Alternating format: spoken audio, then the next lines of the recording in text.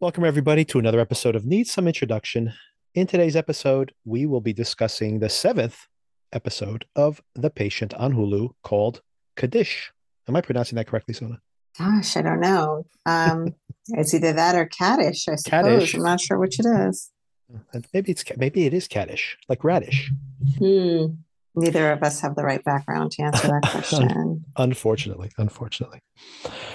Before we get to that, I had should have pulled the plug on this somewhere along the way, but I had mentioned that we might be covering that my best friend's exorcism show from last week, which I did Hmm. watch, but don't really recommend. So I did actually told you to not watch it. Yes, thanks for that. And Save me some time. yeah, save you a little bit of time. Hopefully, unfortunately, maybe the people out there might have watched it.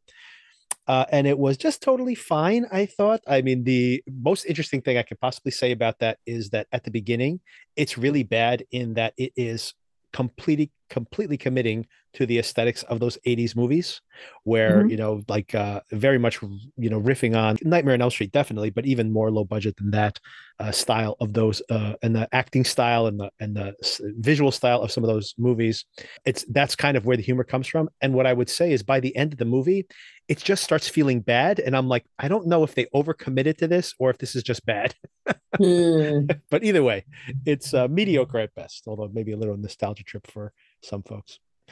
A bigger recommendation I make for you, Sona, I think you would like this. It's not as good as The Ring, but it's the number one movie in the land right now at the box office anyway.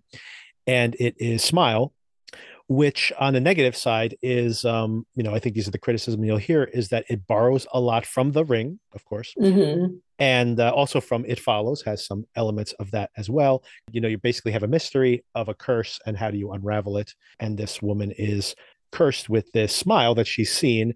People see the smile, and then 4 days later, they commit suicide. Sometimes it takes more than 4 days, but they witness a suicide and then they commit suicide. And then she's trying to basically beat the clock and see if she can evade this terrible thing that's going to happen to her.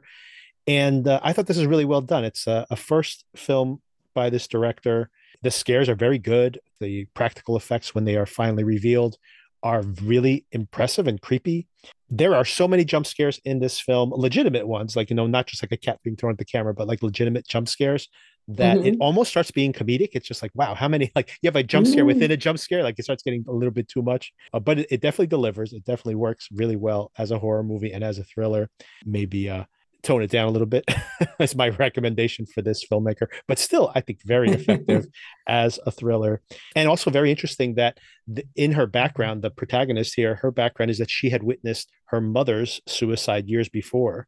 And now she Hmm. is like now trying to evade her own suicide. And the whole thing becomes like people don't believe that this is happening to her. It becomes like kind of a metaphor for dealing with this trauma and being depressed. So it has things on its mind. It does a pretty good job of those things. And Hmm. like I said, the biggest criticism is even some of the really cool visuals they have here, like the camera flipping over when you see a car driving down the street, is lifted right from Midsommar. So many times they're ripping off ideas from better films, but they're ripping off very good ideas and they're executing them very well. So I think it is a very entertaining horror film. So if you're looking for a scare for the Halloween season, a good one to watch. And that's in theaters right now. So many people, I'm sure if you're a horror fan, you're probably going to go check it out anyway, but I would give it a thumbs up. And I'm very interested to see what they do next time. Maybe something a little less derivative, but still, like I said, very effective at what it does. With all of that out of the way, let's get into this episode. Kaddish, I think you were correct about that pronunciation. We see that Alan wakes up. Speaking of a jump scare within a jump scare, Alan has like a dream within a fantasy in this opening of this episode.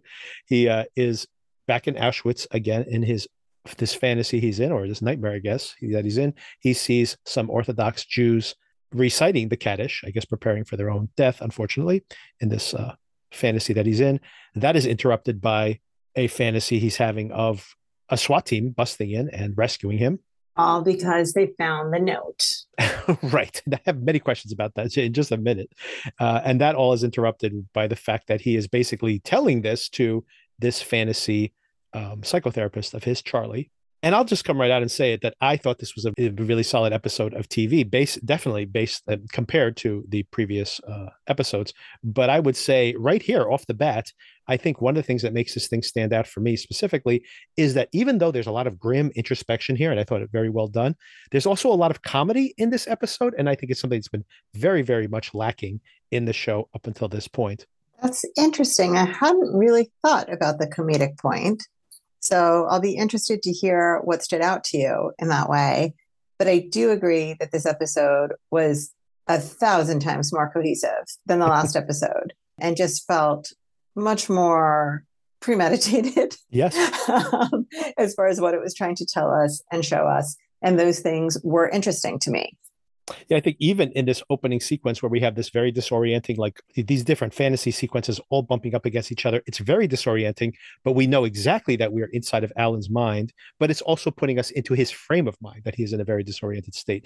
So I thought that was really well done that they kind of put these things together and are creating a headspace, but it's very clear what we're seeing done. Speaking of that comedy, it comes off, right here. I think first of all, the repeated scenes of the SWAT team, rescuing him is for me was comedic, just kind of using that That's over and over again. interesting. I didn't find that comedic. No, No, I didn't. but one thing I did find, but here right off the top, something I did find comedic was this conversations that he's having with Charlie, where he Yes. says, No, that is true. That is true. Yeah. he's saying, well, one scenario is that they're going to swoop in and find me because of the letter, which once again, I guess we can circle back to it right now.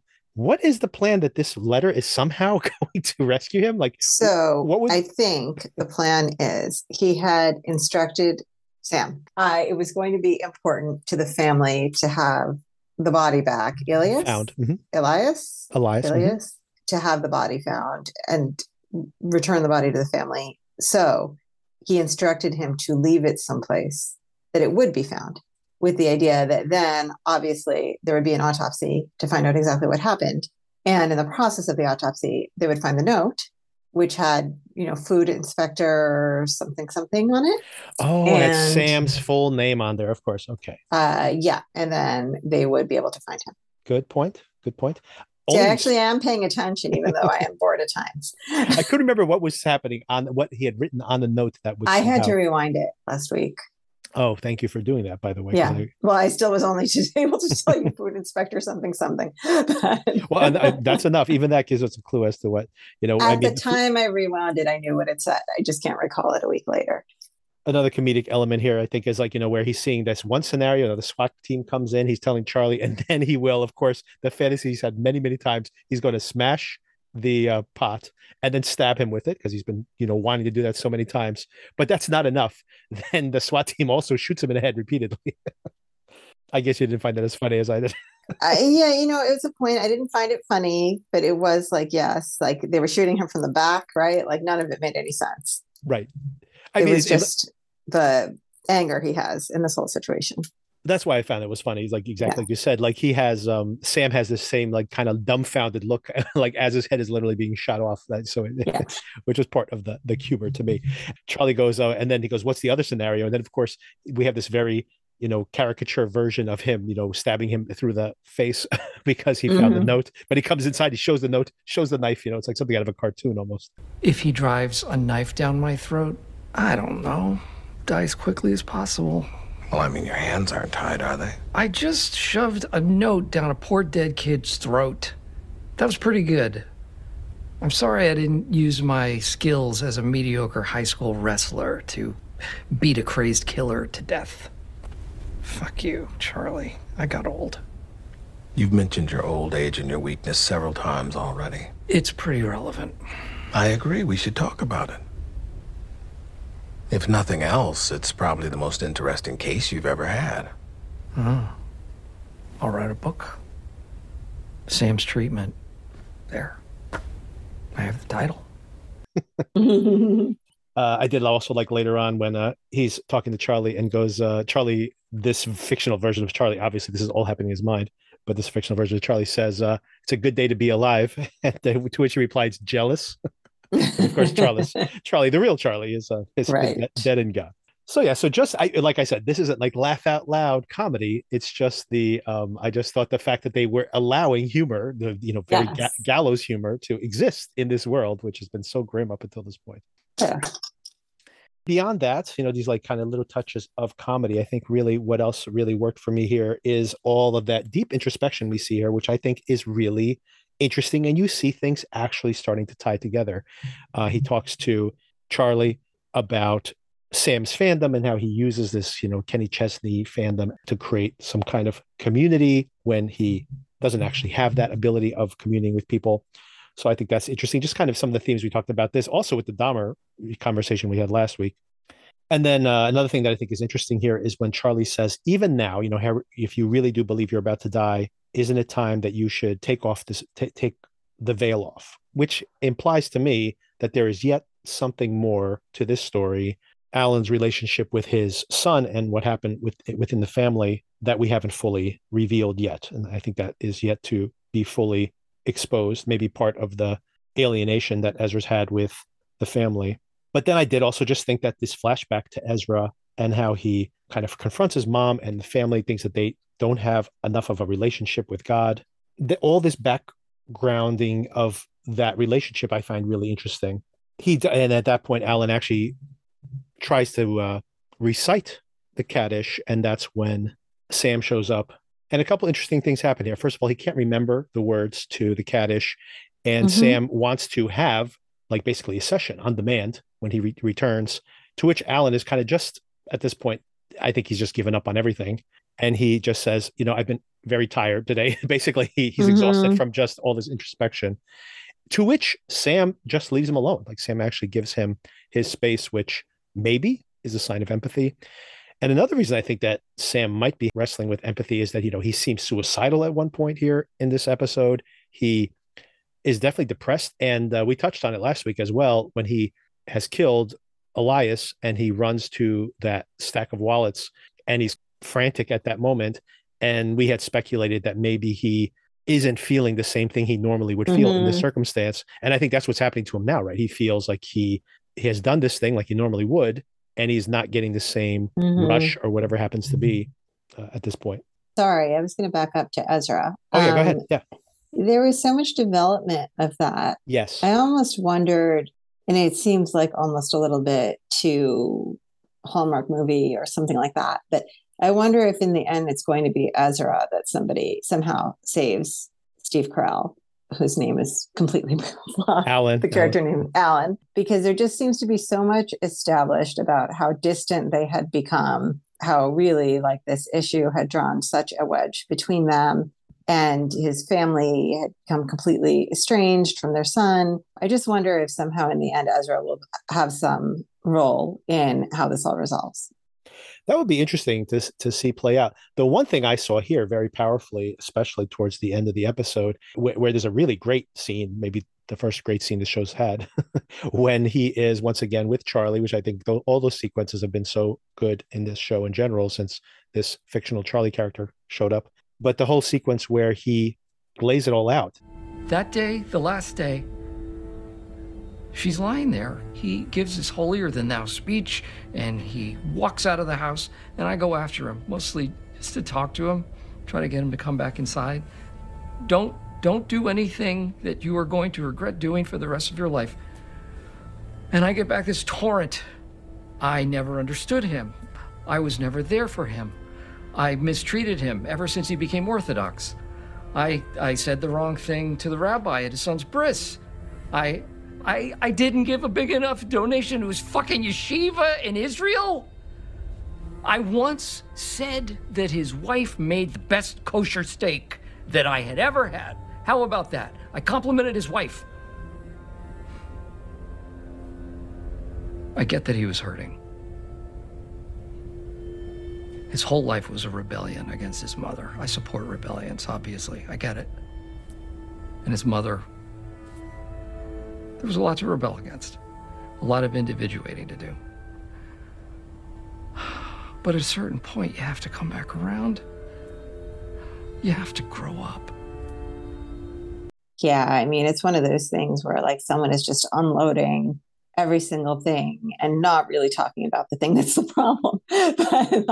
Exactly. But, all of those imagined or real slights throughout your life. It would be surprising if to find out that maybe Ezra has doggedly been looking for him this whole entire time, and then I somehow. agree. It would Yeah. be surprising, but then I just wonder where all this is going otherwise. Right. Well, the one thing I was going to circle back to that, I think that Ezra kind of ties in here. We're talking about some of the family dynamics that played out in an abusive way in some of the earlier, better episodes of this show.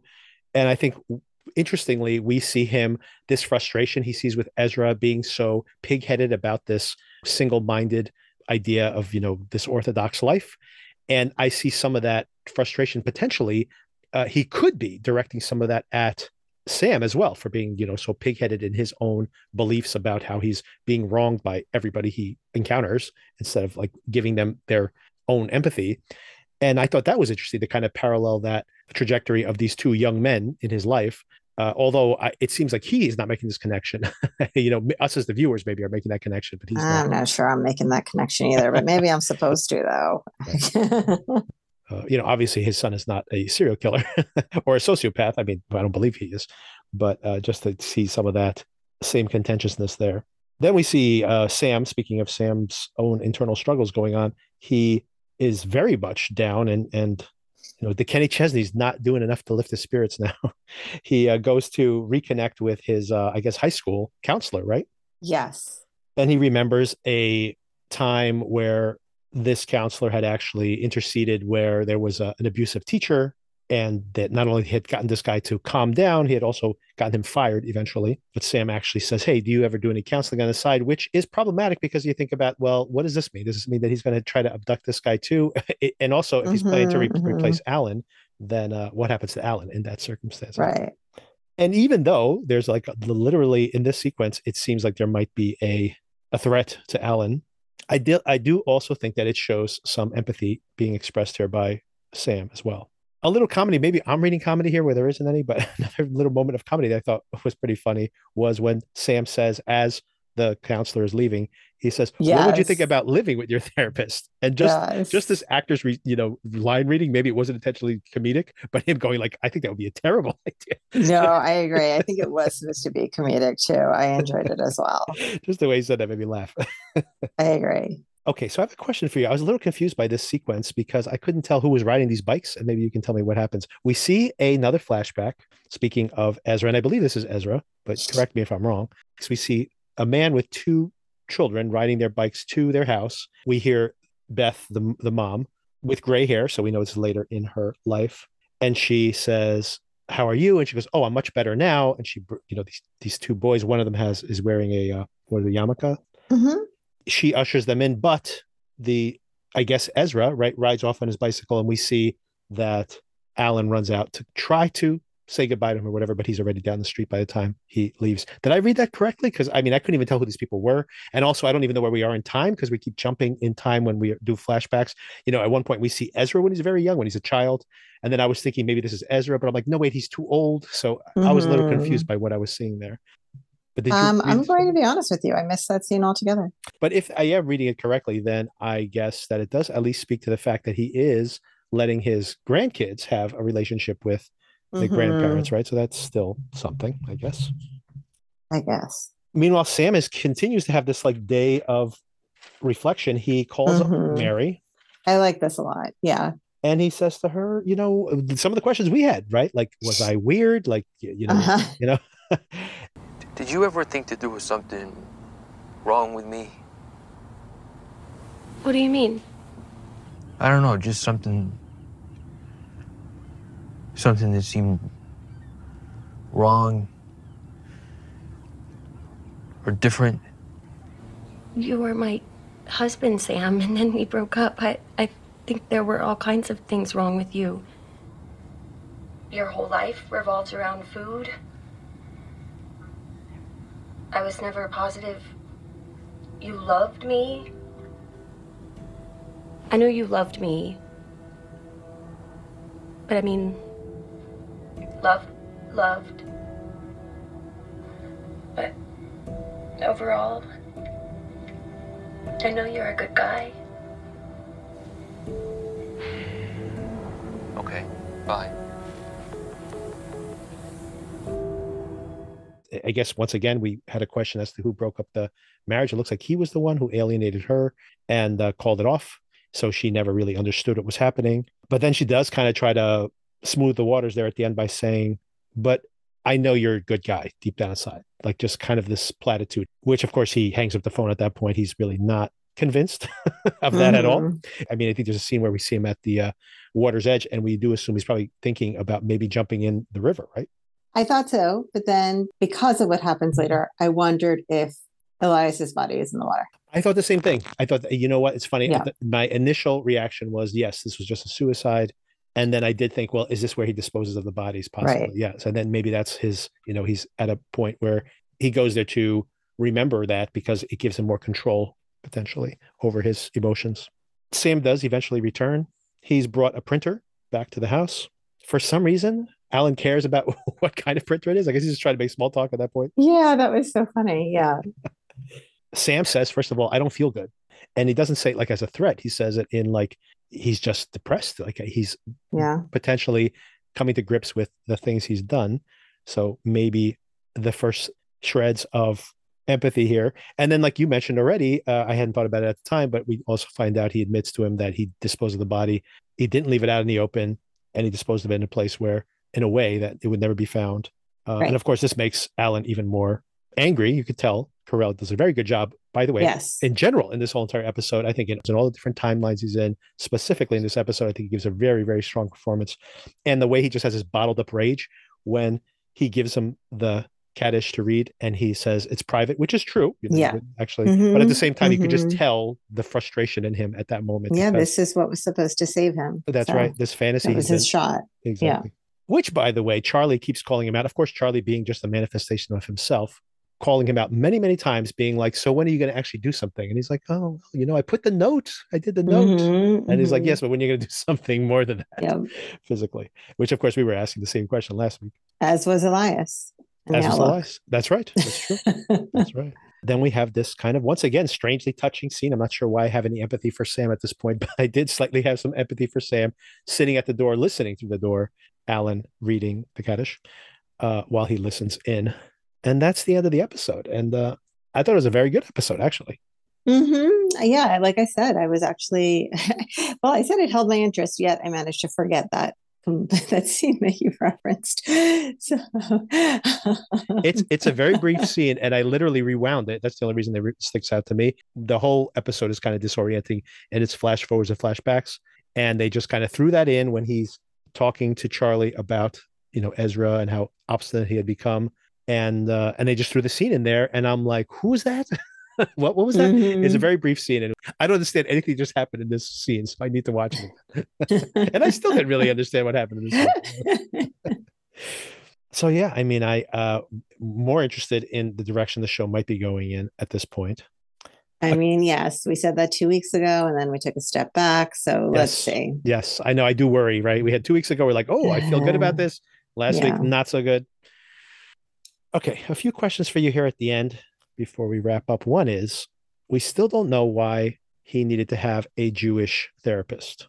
I agree. I was wondering about that this episode as well, especially because he doesn't seem to have some connection to Jewish culture, right? He doesn't seem to be getting these references. So what's the deal? Is it maybe his father was Jewish and this is some kind of revenge? I don't know.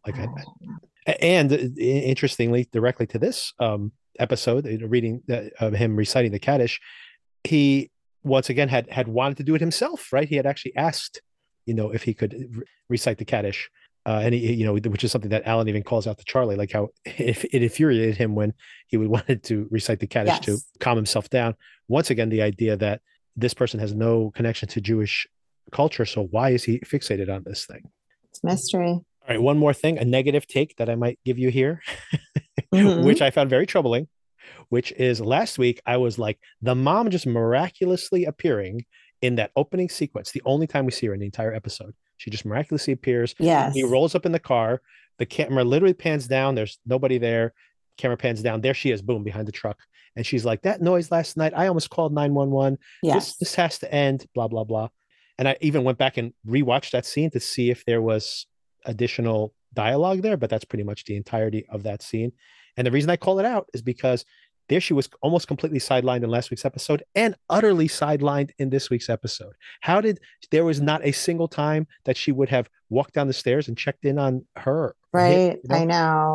I mean, I just keep thinking to myself, like, if I'm Alan, when I'm alone in the house with her all day long, I am going to work her the whole entire day. Going like, look, you have to do something about this.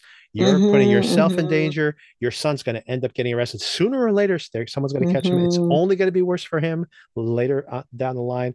If I end up dead, if any of these other people end up dead, that blood is on your hands. Like, I would be working her so hard. And like, it's just so weird that he like doesn't have a single interaction with her this whole entire week, which a little strange. So maybe she just went to a spa or something for the weekend. Who knows? Maybe. She needs a break. She needs to get away from that. Get away from all this. I understand. I understand. Yeah. Totally understandable. Indeed. All right. So everybody out there, hang around. And Sona, you can listen to this too when we publish the episode. I had a conversation with Sarah. She talked about kind of a psychological case study of this whole circumstance in The Patient, and talking about serial killers. We inevitably started talking about Dahmer again. So a little bit of psychoanalyzing Dahmer as well, and just I guess the whole serial killer phenomena in general in popular culture. So hang around. That conversation will follow immediately after this one. Cool. All right. Talk to you soon. Get some rest. You too. All right. Bye.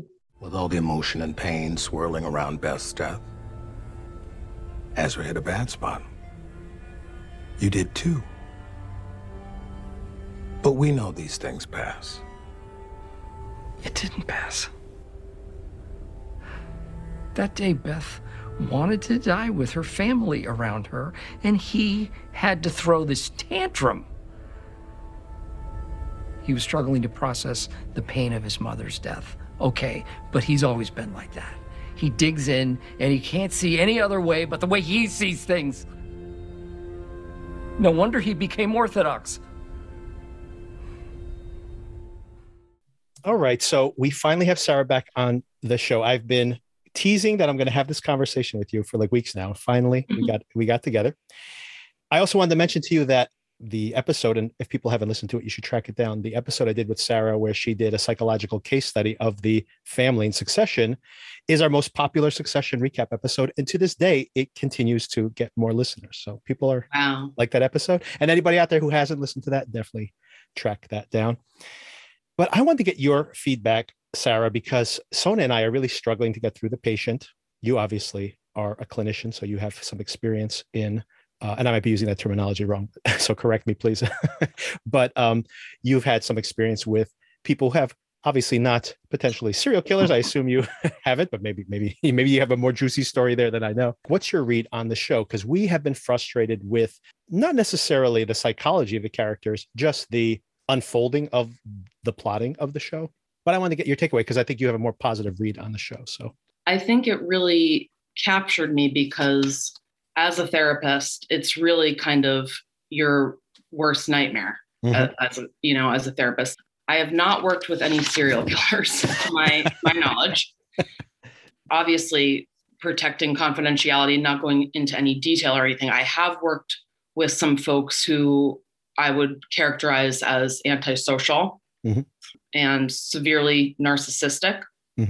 And those often go hand in hand with sociopathy or psychopathy.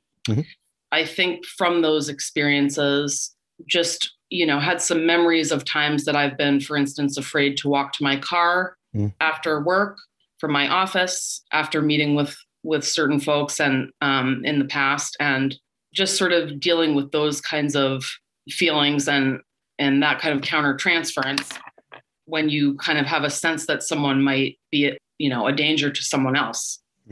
That's sort of, I think, part of why I've been so captivated by this show. In terms of the slow unfolding, I do kind of agree with you and Sona, especially the first few episodes. It was just where is this going? Right. I think you guys commented on the most recent episode about how it's kind of disjointed too. It kind of skips around a lot. I think that because the psychological part of it is so interesting to me. I kind of forgive some of that because I'm so interested in that content. And I've just been thinking more about some of the themes around trauma and control, because I think that's a huge theme too. And the way that Sam has this sort of fantasy that somehow he can make this person cure him. When someone comes to you and asks to be fixed or to be cured, it really is a fantasy that it's not their responsibility to heal. Right. It's the idea that someone else could do it for them, which suggests like extreme, either developmental arrest or extreme need, or this sort of fantasy of being rescued, perhaps. And considering Sam's trauma history with his abuse by his father, I think that kind of, we could understand it in that context in a way, this fantasy of being saved by somebody else. Right. So it's a few specific questions I have based on all the things you just said. One is, and I agree with this, I think it bothers Sona even more so, is how little we get from Sam. And I honestly, even as I watch the show and I have my criticism of it, that probably is a pretty realistic read on like a sociopath, right? They probably are not the most charismatic people, despite what serial killer shows will try to convince us of. That's probably, they're not Hannibal Lecters. They're probably more like these very antisocial people, right? So that's probably what Sam is legitimately like. And before I get into this, I have a bunch of other questions about his mom and about the dynamics between them, for example. And something you brought up to me, by the way, in I think episode 3, and now it's explicit by now, where I think we're in episode 6 now that we're discussing, when I was like, what is going on? Where we're having these flashbacks to his family, etc. And you said he's disassociating. And that gave me a more of an appreciation of what I was seeing. And of course, we saw it explicitly in this episode where he actually says to his phantom therapist, David Alan Grier, that he's disassociating and imagining his dead therapist. So I think you were ahead of it on that. First of all, what's your read on Sam as a more realistic portrayal of that type of persona? And also, what do you see in the dynamic with his mom? That's another thing that's kind of a sticking point for us. Could someone be this passive in this situation, like the mom herself? To your first question, I think it was striking to me when Sam first enters therapy, when they're still actually meeting in Alan's office, and he's wearing sunglasses. At a certain point, Alan asks him to take his sunglasses off. I've experienced it more with patients who might be more paranoid or sort of experiencing psychotic symptoms, where it's sort of a way to protect themselves, doing something like wearing sunglasses in the office. But I think in this case, there's probably some of that sort of self-protection too, because on the one hand, he's saying that he's coming to therapy to seek help, but you can see the sort of from the beginning, this like idea that I'm here so that you can fix me. Right. I was sort of feeling like you can kind of feel the rage kind of bubbling underneath, even in those early moments. There's a part of him that's trying to change. Right. Apparently, I think he's so defended and so angry that it's difficult for him to actually be able to change. Right. And which is, of course, why he then, of course, kidnaps Alan in this sort of fantasy that, okay, well, if I can just control the situation, right, then somehow it's on this other person. And if I fail, it's their fault, which he also kind of starts referencing more. Like, I think in the most recent episode, he says something to Alan like, thanks a lot, or after Elias died. To your point there, I think multiple times when his mom calls him out, when Alan calls him out, basically saying that he needs to take some action, he gets extremely defensive, right? As if he's like the victim here always, right? And I guess that's another question I have for you. Like, do you see that for someone who has a sociopathic personality or narcissistic personality? I guess definitely for narcissistic personality, where it is always deflecting, right? It's always saying, this is someone else's fault. Like, let me tell you what they did to me. And they're never really taking responsibility for their own action. That's a pretty common presentation. There's not really an ability to take responsibility for one's own role and to break out of this idea that they are the victim and that other people have wronged them. With Sam, we see that as like, he believes he has this kind of moral code almost. The people that have quote unquote wronged him, they're the sort of the monster, and he's doing something, he's teaching them a lesson. Right.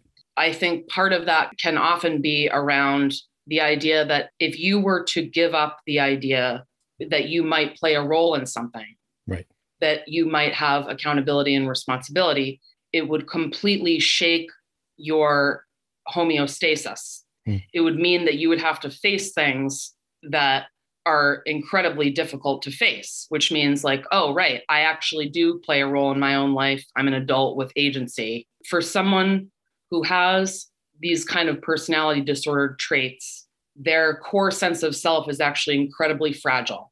Mm-hmm. So for them to give up the idea that it's everyone else's fault and that they're the ones that are the victim, it's so destabilizing to them that it's very, very difficult to help someone. It's not impossible, but it's very difficult, and it's a long process to help them to understand the role that they're playing in their own life, in their own difficulties. I don't think this show, and maybe I'm wrong about it, maybe this will develop over time. I don't think the show is supposed to be a political metaphor, but possibly it is. Now we're starting to see these kind of signs of Nazism and, in this most recent episode, which for me was kind of confounding. And there's actually, I think I looked ahead on the titles of the upcoming episodes just when I prepare for the episodes. And I think in 2 weeks, there's an episode called Auschwitz. So they're going to go even deeper into this paralleling of Nazism with whatever's happening in the house. And maybe the show can land this. I'm a little confused. But what I was going to mention is I personally feel in the current political climate, this is like a new thing where we have the bullies, the actual bullies, whether it's on the internet, whether it's politically, the people who have like all the power and are wielding all that power, like, whether it's Putin right now in Russia, or whether it's these people who attack the Sandy Hook families, basically saying that like, I'm the victim because you're like blocking my Twitter account. And then therefore my disproportionate response is to basically threaten the lives of your family and make you move out of town. And they are the victims. It's like, you don't understand. They blocked my tweet because this is in their minds somehow proportionate. And I think it's sociopathic, that response. And I think that unfortunately, the internet allows us to be so distant from each other that we can have that overreaction. You would never do that if the person was sitting in front of you, but it's kind of giving you this. So maybe I am laying a bigger metaphor on top of the show than that is there. But I do find that interesting because it's just something that's in my mind recently. But something that I think is definitely in the show that I want to get your read on. As disappointed as I was with the current episode, I thought the last episode, the one before this, episode 5, was really, really fascinating. I liked seeing him go visit with his wife, which seems to be somewhat healthy. Like he does not seem to be terrorizing her, or she doesn't seem to be afraid of him. His dynamic seems to be different in her company. But more interesting, he comes home with that chair. This is very theatrical, but I found it very interesting. And now he's sitting in the chair, kind of reclining, looking down his nose. And then he does this terrible thing. And his mom is terrified. Alan is cowering while he's killing this guy. And it feels like this is him playing the dynamic of his childhood, where he is now in the father role. I think there's definitely, and I have some thoughts too about the Holocaust imagery that's coming up too. Absolutely. I too sort of interpreted that as almost like an enactment of these sort of like abusive power dynamics, that he's sort of, on the one hand, claiming that he's not like his father, right? Right. That he's protecting his mother, that he is only doing these horrible things to people who, quote, deserve it, right? Which is true. He was an innocent child who was completely terrorized and abused by his father, which is one of the most damaging things that can happen to anyone. It almost seemed to me like a sort of recapitulation of the dynamic between him and his father. He's sort of taking on his father's role, I think, again, largely unconsciously, because he believes that he's very different from his father. He's splitting that off, denying that he's actually also abusing and killing people. In fact, we could argue, he's gone beyond what his father did, obviously, because he's murdering people. I think it felt like sort of a power and control sort of stance as we see Alan having to witness the murder. Alan is now in Sam's position because he's completely helpless and completely traumatized and frozen. Right. And, we see that like the way that trauma response happens too. The sort of fight, flight, freeze, fawn modes, like people respond differently to trauma. He's on the one hand having fantasies of figuring out how to smash. Yeah. Multiple times, right? Yeah. He's having those kind of fantasies. And on the other hand, he's dissociating or he's freezing because he's terrified. Right. I agree with you that seemed to be some kind of enactment. I had skipped past the, the political read because I didn't want, I thought that would be a little like of a dense read that I was kind of imposing on the show, but you did have something to add to that. I think it makes sense because we're talking about Trumpism, right? Right. In the sort of MAGA world. And Trump is very apparently a malignant narcissist, even though we're not supposed to diagnose people that we don't actually treat. But I think the way it's played out on the world stage, it's pretty clear. Mm-hmm. That kind of narcissism, people are now emboldened because, like you were describing, it's like this really sort of completely sort of detached from reality logic.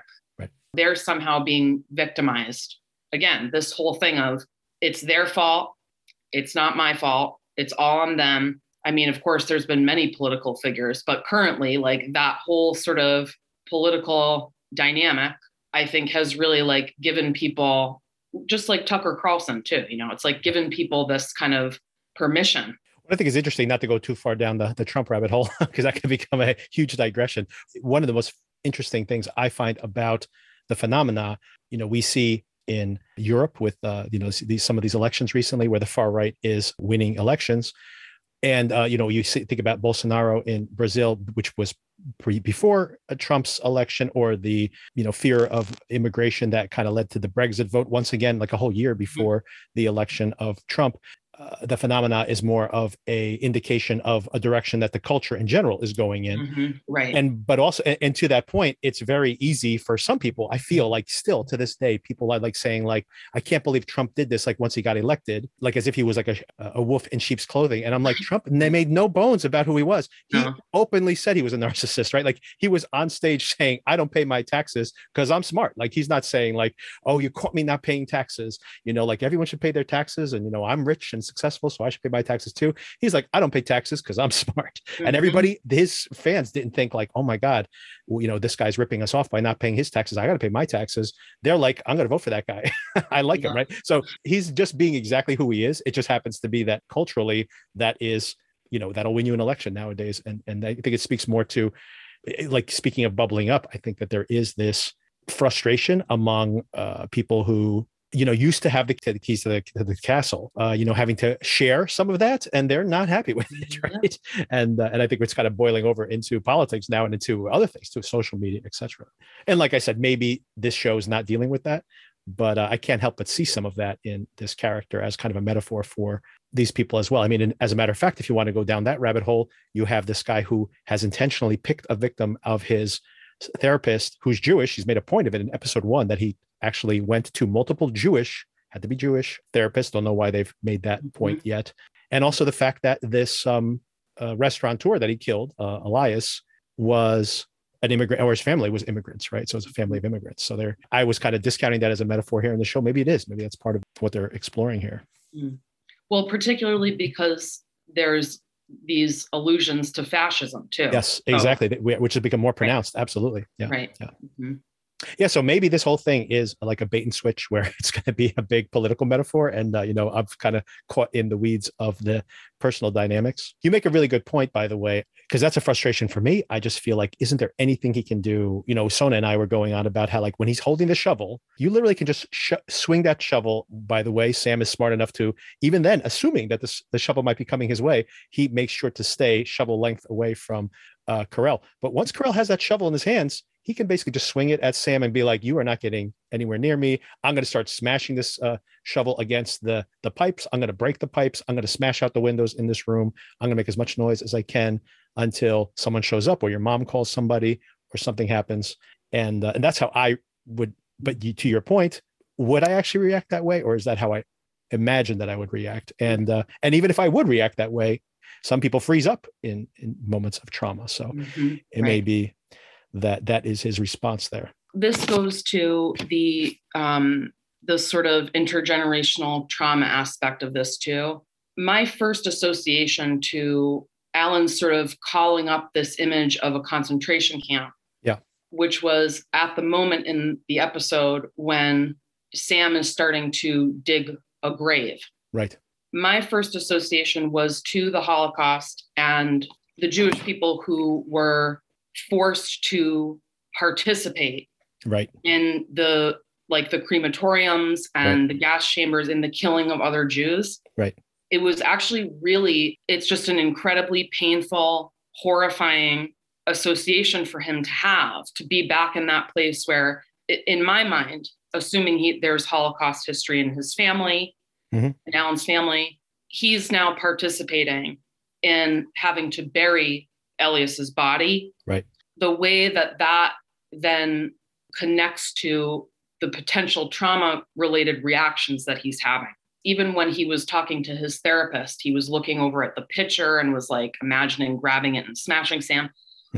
Under that level of terror, in addition to having this sort of potentially intergenerational trauma response happening at the same time, I think that it helps us understand potentially why he is either frozen or I think the wheels are still turning. Right. We see that when he then, part of him is continuing to try to figure out, I don't know if it's necessarily to help Sam, but he's trying to figure out how to survive, which is then what we see when he puts the note in Elias's mouth. Right. I think it's just important to consider just the range of different folks' reactions to something as horrifying and terrorizing as that, because it's sort of like the same thing where we say to people who are in interpersonal violence situations or domestic violence situations, like, why doesn't she just leave? Right. Why doesn't she just leave the guy? Right. Because of course it's not as easy as that. There's often other things at stake.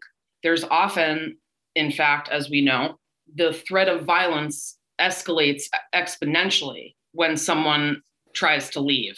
Right. So I think that's my interpretation of part of what's going on here. Although, of course, we're all wishing that Alan would just, do something, because it's horrible to see him, as it is for all of us. Anyone who's experienced somebody who's in an abusive relationship, or, patients of mine that I've seen that have been sort of trapped in these ways, there's a real feeling of helplessness. Yeah.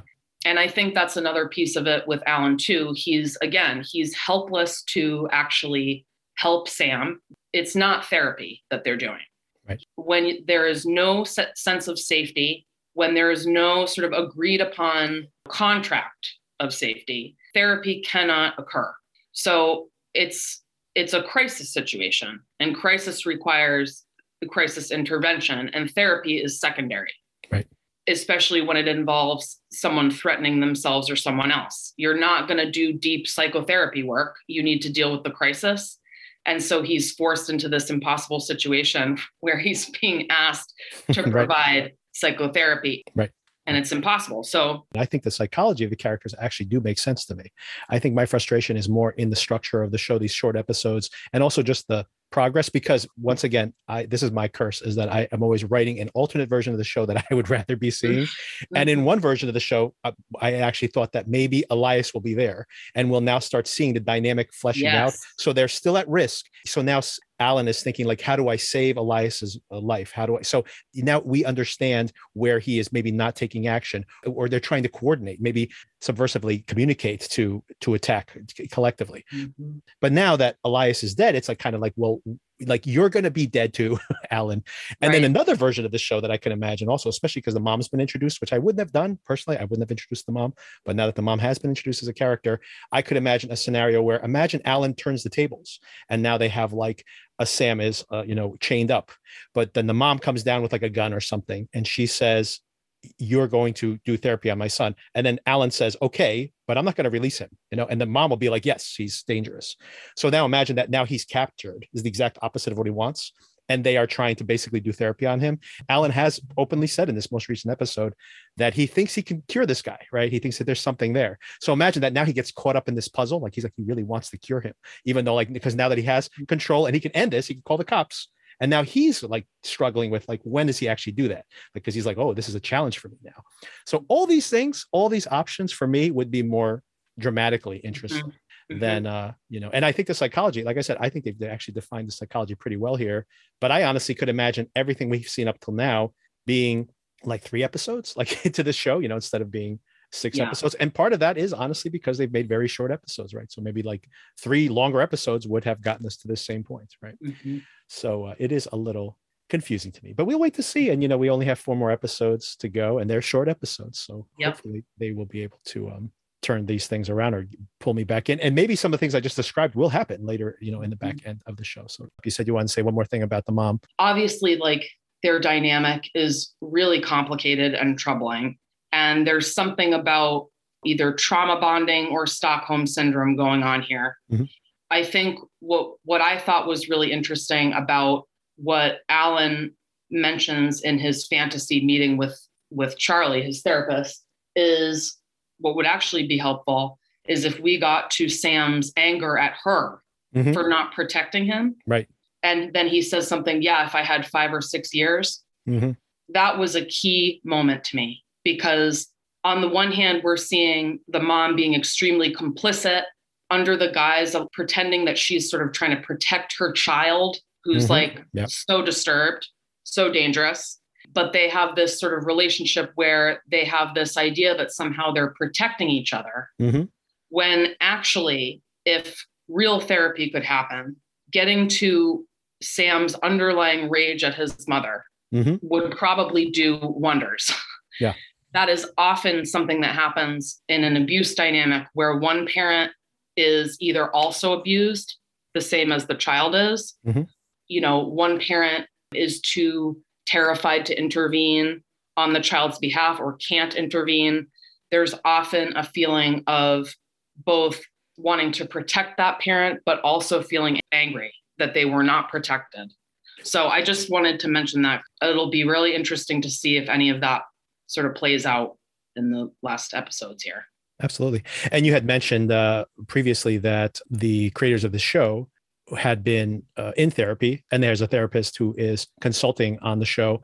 And also, I wanted to circle back, and based on what you had said, this is a somewhat realistic portrayal of the process of therapy here in the show. So I'm curious, it's oftentimes very, very badly done. I'm just thinking about all those erotic thrillers from the 90s where, the psychotherapists were like sleeping with their patients, which by the way, does happen, unfortunately, right?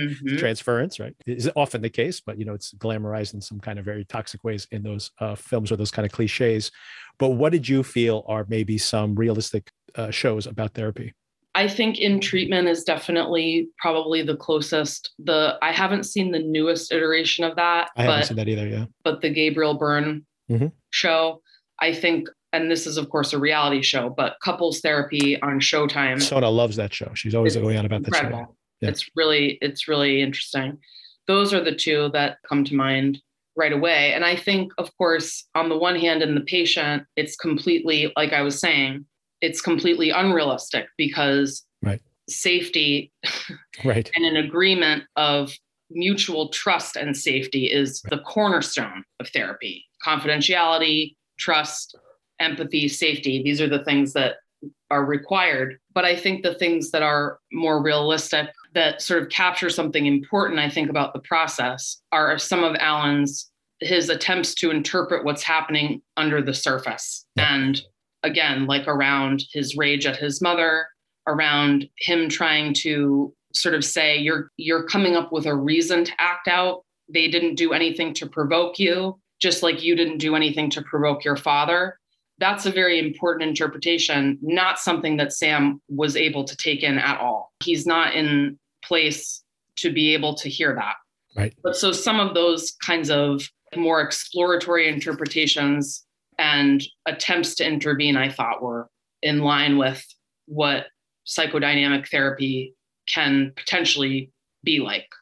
Right. And I mean, I don't know how this show's going to land. I assume that he's not going to actually cure him of his psychopathy, but but but to your point, I'm pretty sure that there has never been an instance of someone who is a psychopath or has some kind of severe personality disorder that was solved, even like if you had a safe space, like in a trusting office type clinical situation where it'd be resolved in a month or two. Like I do not think that is going to get solved. Like you said, like he says in the show itself, that he's like, just to get to the root trauma with his mother, or the lack of trust he has because of the relationship with his mother.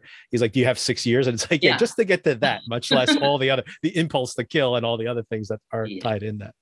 Speaking of all that, I did want to segue into, you attempted to watch the Dahmer show. And I do apologize that I made you try to watch that, because I know it traumatized you a little bit. And Soda also struggled to get to that first episode. But what I wanted to bring up with you, it has nothing to do with whether you've watched the show or not. And just for anybody out there who's listening to this, Sarah has not watched the show, but I have some questions for some criticisms I had. I have so many criticisms about that show, or maybe, before we get into the criticisms of the show, the first thing I wanted to ask you about is, what do you think about this fascination? Obviously, podcasts is a whole, maybe the most popular genre of podcasts, but it's not just podcasts. And it's not a new thing, by the way. The John Wayne Gacy documentary from like 2 years ago is back in the top 10 on Netflix because it's piggybacking off this Dahmer thing. But I mean, you could pretty much just pull up Netflix shows, that top 10 trending shows at any given time. It's probably rarely a week that goes by where there's not some horrible murder, serial killer show, or serial rapist, or serial abuser of some kind, or a cult or something. And this fascination with watching other people suffer at the hands of these manipulators. And so my question for you is, in general terms, is what's this fascination? But it's not like we haven't been fixated with cult leaders and serial killers for decades and decades at this point. So what do you think that fascination is that we have collectively? That's a great question. I think there's something sort of like titillating about it, that in a gross way, there's like enough of like this distance from it that we can kind of like keep it over here in a box and like consume it as if it's entertainment. Movie. Yeah. That's what I find disturbing about it. I'm a fan of horror, and I like all different kinds of horror. I like fun horror movies. I like horror movies that are like deeply disturbing, like kind of just put you in a headspace that you probably have like, man, I would have never gone there on my own, right? But at the same time, it is almost, to your point, it's almost like having like a psychological practice of something that that you don't normally experience. So I can understand that aspect of it. What I find really disturbing in something like a Dahmer or some of these true life cases, and maybe, like you said, maybe it's just a little extra seasoning because people are saying like, I'm bored with horror movies. Now it has to be something that actually happened, because then it makes it more real. But I find that very troubling when people are basically saying like, these are real people and we are like watching their actual trauma as entertainment, which is like, a pretty insane situation. Yeah. I say this as someone who binged the Dahmer show, by the way. Like, so I don't want to like look down my nose at anybody for doing the same. Right. Right.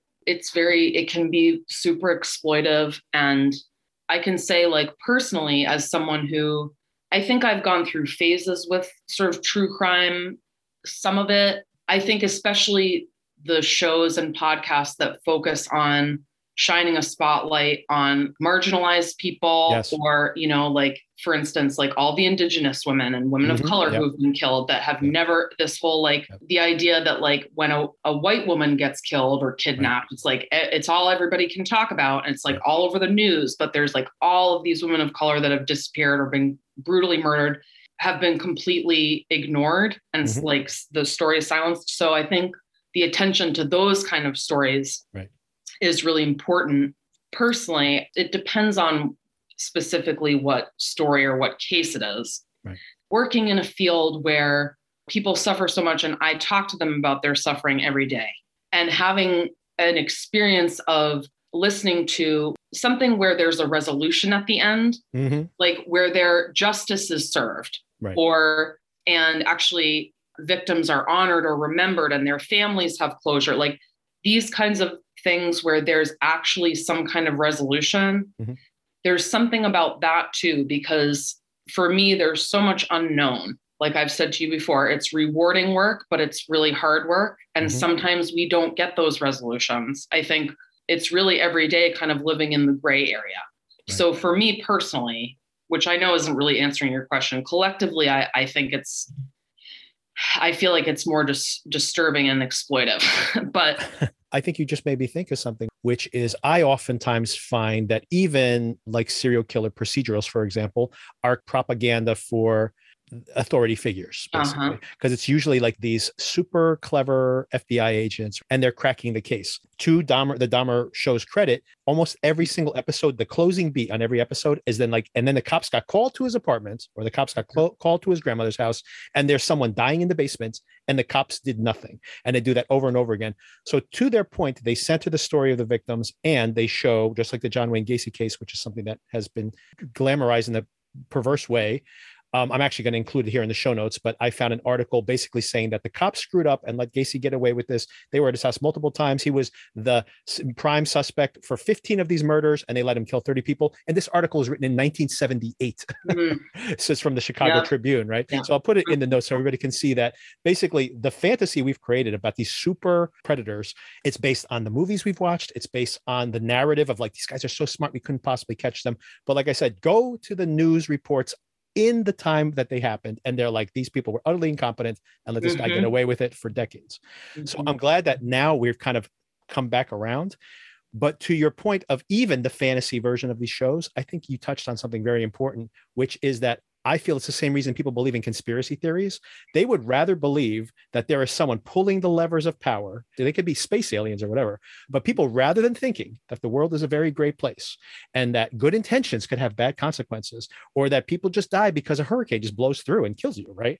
Like these things that cannot be controlled. People want to believe that there is a beginning and a middle and an end. And because even if there's some evil person behind the curtain, it's still comforting to them to be like, well, there's somebody who's basically doing it and we can catch the bad guy if we look hard enough, instead of just being like, bad things happen sometimes, right? Yeah. And that's not reassuring for a lot of people. So much of the time, this fantasy that the justice system like works perfectly, right, it's just like all bullshit.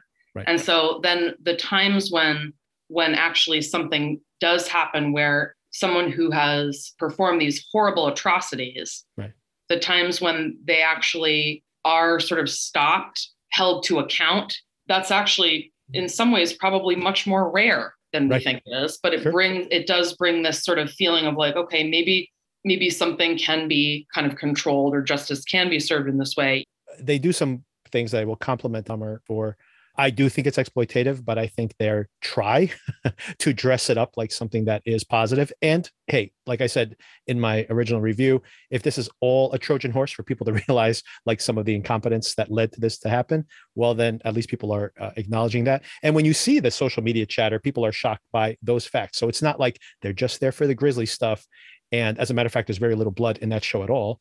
And then, they're not getting that. People are literally saying like, I cannot believe the cops escorted that 14-year-old kid back into that house. Like it's literally what people are mostly commenting on. So I'm glad that at least, like I said, even if the show is just like putting that on so that they don't feel like completely gross about what they're doing, the message is getting out, which I give it credit for. Something I do not give it credit for is that after episode 1, you flash back to his childhood. And they go into great depth with some of the experiences he had in his childhood, which are pretty well documented. And Richard Jenkins playing his father gives a very good performance and has a lot of nuance to this not great relationship he had with his son, but him trying to connect. And he probably didn't do everything perfectly, but they give him his humanity. Everybody gets their humanity, including Dahmer, by the way. But his mom, she gets diagnosed very late in the show as having had postpartum depression. But basically in all those flashbacks, I think the very first time we see her on camera, he comes home from school and his infant brother is screaming his head off because she has overdosed. And apparently the baby's been screaming all day while she has OD'd. And then she's back in the house. Every time she's there, she's screaming at Dahmer. She is, just shrill. And basically, I have no idea watching this show anything about this woman, as opposed to like, Dahmer, we kind of know what his fantasies are, what he wanted to be when he was a kid, why he started drinking as a teenager. We see the same thing with his dad. Everybody pretty much gets some level of humanity, except for this screaming, his birth mother, because there's also a stepmother, but this birth mother gets like no quarter at all, like nothing. And I was feeling that's incredibly reductive. Once again, going back to the idea of like, bad mom, psycho killer. And I'm like, hey, if everybody who had a bad relationship with their mom was a psycho killer, then there'd be a lot more psycho killers out there, right? Because there's a whole bunch of us, right? The second thing that I think is really reductive is it's based on what Dahmer has said. Even in the flashbacks to the killings, he's going on and on about how he doesn't want them to leave. So he wants them to stay in the apartment. So that's why he does all these things to them, right? To make them stay. And he has this terror of separation, which maybe goes all the way back to his mom. And my sister asked me that when we were discussing this on the show, being like, do you think that like just like that fear, that anxiety of being abandoned would make someone like eat people? And I'm just like, I do not think. But I want to get your assessment of that. Obviously, not that everybody who has abandonment issues is a serial killer. Once again, very rare. But more to that point is, do you think that could be so traumatic? You know, obviously this guy has other mental problems as well, but that could be such a traumatic element in their personality that it would create this level of disassociation? Or do you think that's like, you know, they're kind of just pop psychology here? Well, wow, that's that's a big question. I think without watching the show, but also with knowing knowing a little bit about Dahmer, because that case has been so heavily covered. Right. The creative choices about depicting the mom that way. I think you also mentioned, like, is there something with Ryan Murphy and, you know, his feelings about women that's coming, you know, from a like psychological point of view. I think often there's this sort of idea that is, I think, very pop psychology idea about like FBI profiling, like often serial killers have a mother who's either cold and withholding or abusive. Considering that like sort of as with a grain of salt, if we're talking about both postpartum depression, a mother who has a drug problem to the degree where she's overdosing with an infant, and she's actively abusive. Was she physically abusive to Dahmer too, or they don't indicate any kind of physical abuse, just emotional abuse. I don't remember that. At least in the depiction in the show, there's no physical abuse by either parent. There is a lot of, the dad was traveling constantly for work, so he spent a lot of time with the mom. Part of what is legitimately probably true is that he is slowly starting to fetishize these animals he's dissecting. And they know that he's dissecting animals in the garage, by the way. The dad actually does it with him because the dad kind of has this as a hobby as well. So they kind of start doing this. And so maybe that's part of this as well, is like, you know, he has some kind of emotional connection to that act because it was a bonding experience for his dad. But mostly they show it as the dad is away a lot. And the mom basically just wants nothing to do with him. She just thinks he's a weirdo and she doesn't want anything to do with him. And that's basically so that kind of like rejection, and also what sounds like humiliation, I think, which I actually think, going back to the patient, is a big part of Sam's problem too, is humiliation. That with abandonment and with being sort of neglected, those factors combined can, I think, really create some really deep wounds for someone.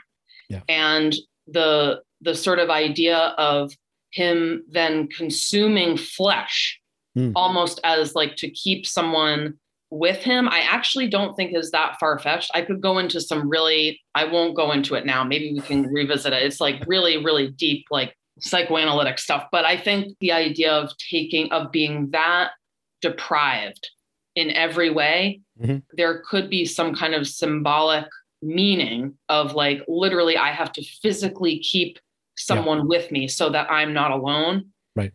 There's something there. And the fact that his dad was absent too, he just sounds like he was so deprived in every way.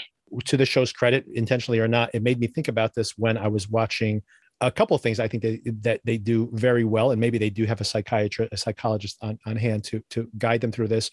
First of all, it's just in the presentation of it. You see how he is so alienated. You know, he's also struggling with his own sexuality and stuff, which of course, once again, people who are, you know, struggling with their sexuality do not normally become serial killers. So, but still, you know, these are, you know, compounding events possibly.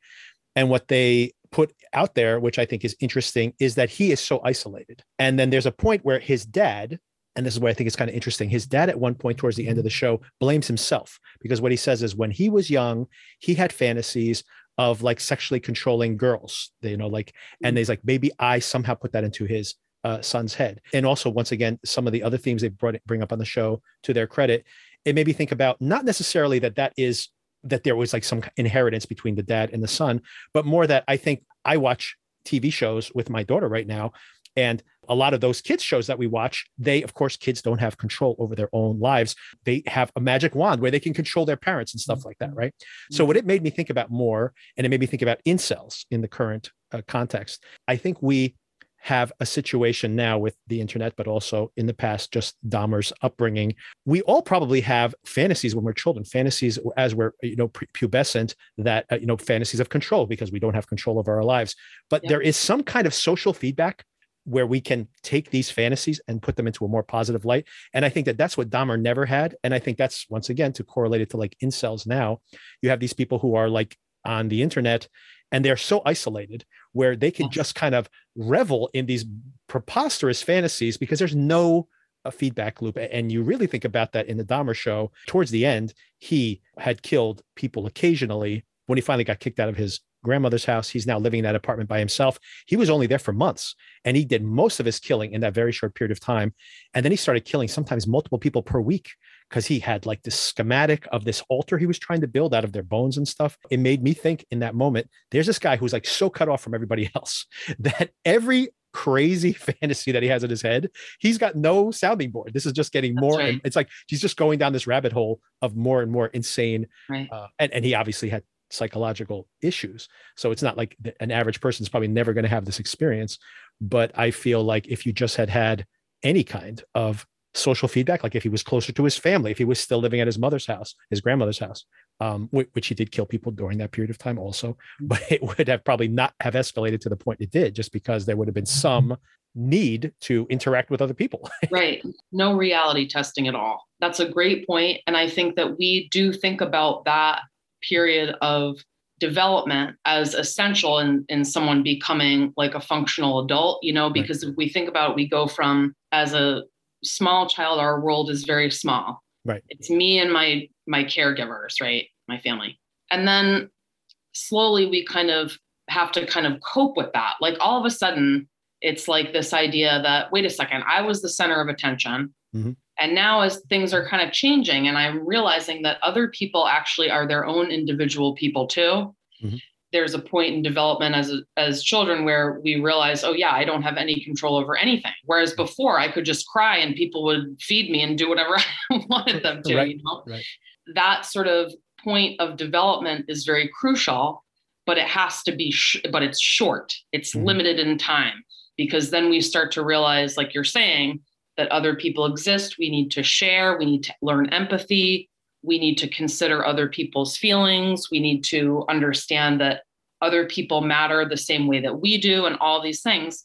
And so when that's interrupted in such a severe way, especially with all the abuse and deprivation, it can create this like complete lack of understanding of reality. Right. Yeah. And I mean, he probably, he was diagnosed correctly or incorrectly as having, borderline personality disorder and psychopathy or sociopathy. And I forget how many different diagnoses he had. So I'm pretty sure this was like the perfect storm of crazy, because honestly, you think about some of, people who are criminals, even if you look at people who weren't serial killers, just like criminals in general, and you look at some of their backgrounds, they have incredibly violent, tragic abandonment issues. They've basically lost multiple generations of their family being raised by people who abused them or did horrible things to them, and they became criminals. Dahmer did not have, he was probably neglected to the degree that many, many people live, middle-class lives and live in these kind of neglectful situations rather than overtly physically abusive ones. Obviously it was a degree of that, his psychology. But of course, there's also, like I mentioned, something that I think they do a good job of here is that there were many times, even after his very first murder, and when he was still a teenager, where there could have been intervention even then. And of course, it didn't happen. And that's kind of what led to all these terrible things. So hopefully we're better culturally at this point, or maybe we're more aware at least. And hopefully we don't glamorize these killers, So my sister mentioned this. She like kind of watched the Dahmer thing. She likes horror movies. She kind of thought she was going to watch it like as a horror movie. Like, she's like, I could almost smell how disgusting it must be to live in this guy's house. Mm. And I'm like, yes, the show is not making it like entering into the Dracula's tomb or something. It's like, this guy, everybody, the neighbors are complaining about the smell coming from his apartment. No one's doing anything about it. Mm-hmm. It's like completely unglamorized version of this. So I do give him credit for that. Yeah. Maybe, as popular as this is, maybe something positive will come out of it. Yeah, so that was a really interesting conversation. Thank you. Thank you, Victor. That for the was time. great. I had a wonderful time again, as always. Yeah, I really appreciate you talking with me. It's been a really good conversation. Absolutely. Thank you. And we will maybe we'll circle back at the and like I guess it's 4 more episodes, maybe at the end of the run of The Patient. Will he cure him? I honestly, this is one thing that I would say keeps me watching the show, as frustrated as I am sometimes. I have no idea how the show's going to end because I'm like, is he going to get cured? Absolutely not. Are they just going to kill off the Alan character? No, that doesn't make any sense either. So I have no idea what they're going to do. So I'll give him credit for that because usually I can guess how a movie's going to end or how a show's going to end. Like episode 2, I'm already just waiting for it to happen. I have no idea what's going to happen in this show. Totally. So I'll give him credit for that. Yeah. I would love to talk again at the end, and we'll see where things go. All right. Thank you. Yeah. Talk to you soon. Okay. Bye. Bye.